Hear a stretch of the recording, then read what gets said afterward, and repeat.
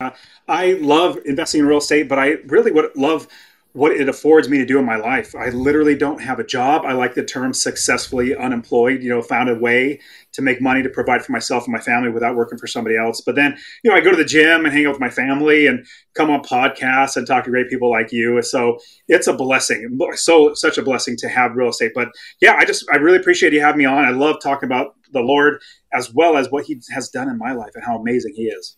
Awesome, man. Yeah, we love bringing guys on like you that are successful out in the world, leading their family well, and doing it from a foundation of faith to show some of our listeners that really the faith can add so much substance to your life. You can have all the worldly success you can imagine, and it won't match up to just a fraction of faith.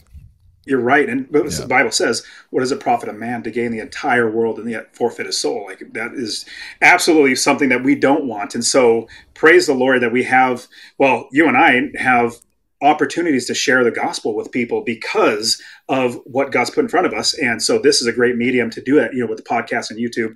I personally love it as well. So, but yeah, this is really, really fantastic that, in the end, the only thing that matters is God. And so as we glorify the Lord, our lives get better and we can share the gospel and make disciples of all nations, baptizing them in the name of the Father, Son, and Holy Spirit. 100%, man. And as you become more bold, and everyone will see this as they come out of their shell, you find that your stereotype or your expectation of what you may get in return for your boldness and being bold about your faith, you'll find that your expectations are usually more negative than reality.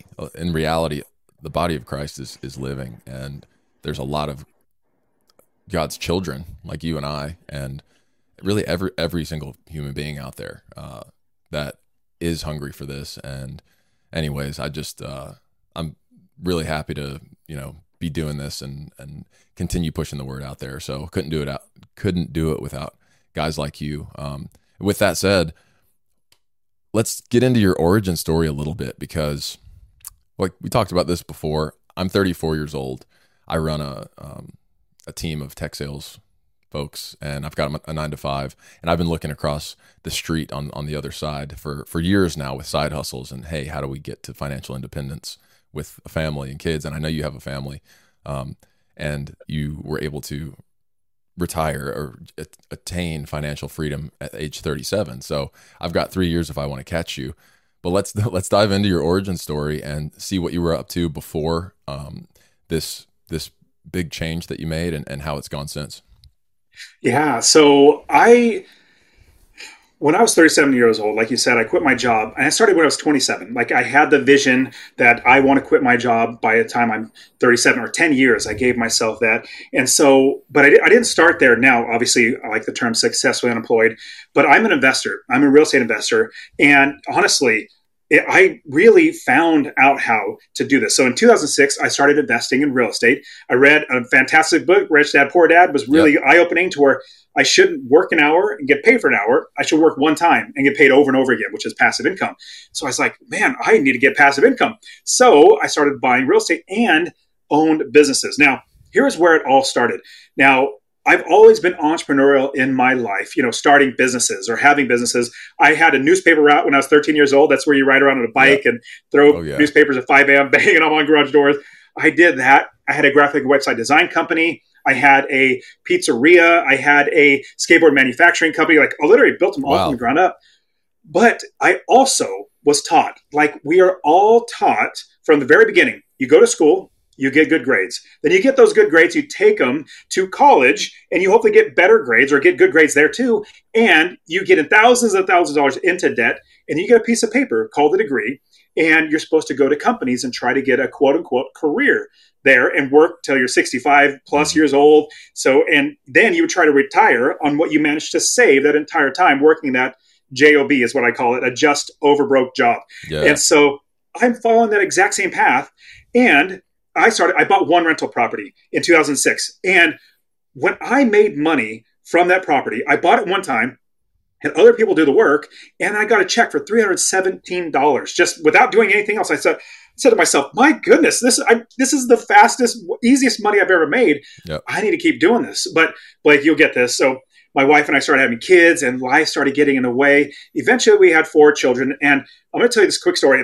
This is what shoved me or catapulted me into financial independence, because I was still going that same, 9-to-5 job. In fact, I was working for a local county government doing IT for the local county technology. Yeah. And in doing that, my wife started having kids. Yeah, we got our 4th child. My wife gave birth to our 4th child, and I went on paternity leave. That's where the dad stays home with the mom, changes poopy diapers and all that good stuff. And I was off for work for 2 weeks, and then I get back to work. And in that week, I get back to work on a Friday at 3:30 in the afternoon. I get a call from my boss's secretary, like the top dog. And she says, Dustin, would you please come to the office? And I said, sure. And then I hung up the phone. And I paused for a second. I thought, why in the world did they call me in the office? Like, this isn't normal. I've seen plenty of movies. Friday at 3:30 is not a good time to have to go see your boss. And I started thinking, my goodness, am I going to get laid off right now? And I remembered a couple months before I went on paternity leave, there were some rumors or some rumbling going on. There could potentially be layoffs in the county. I immediately shook that off. I said, there's no way. I've got like 12, 13 years seniority here. My boss doesn't think I do a great job. Fast forward, I started realizing that I could potentially lose my job, but I shook it off.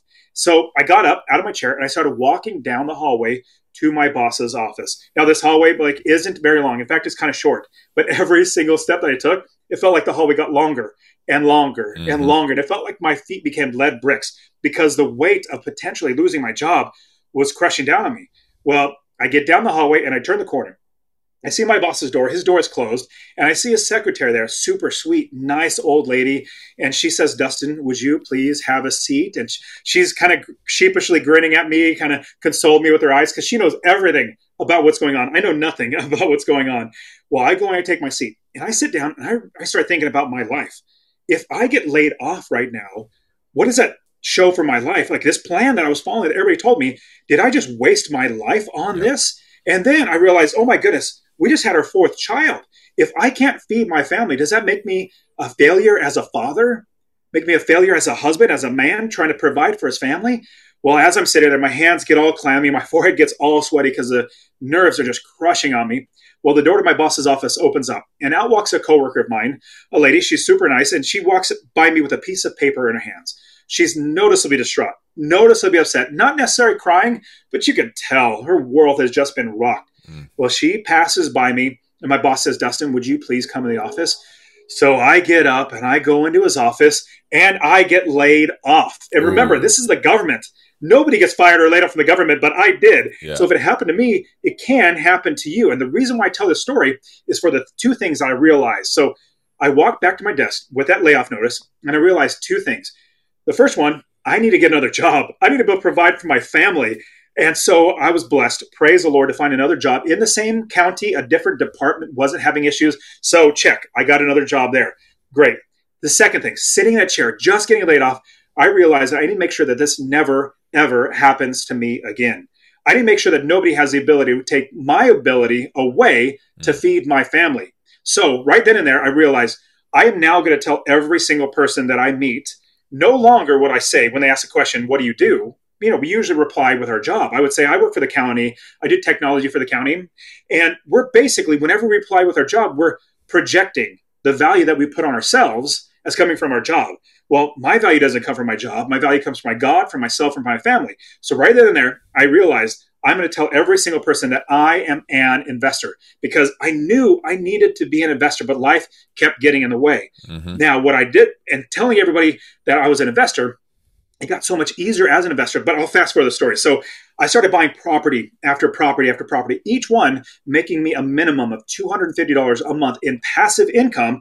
Eventually, at 30 plus properties, I realized, my goodness, even though I'm making $75,000 a year here, I'm losing money working at this job. So the last part of the story, I went to my new boss, good boss and all, and I said, hey, boss, I'm laying you off. Like, here's your layoff notice. Yeah. We laughed and joked, and he says, well, Dustin, what are you going to do?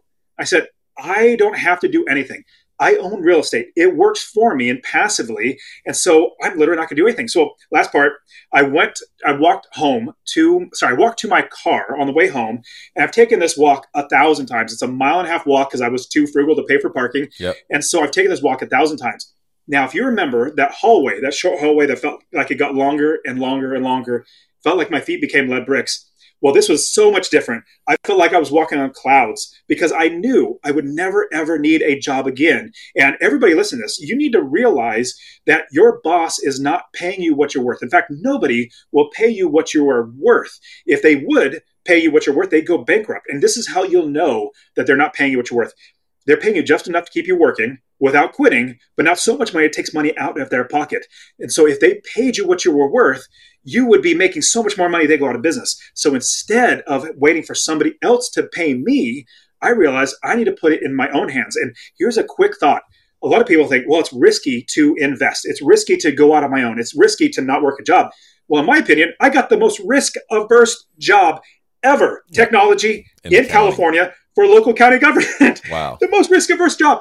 And I got laid off. And so I realized it's so much more risky putting my life in somebody else's hands.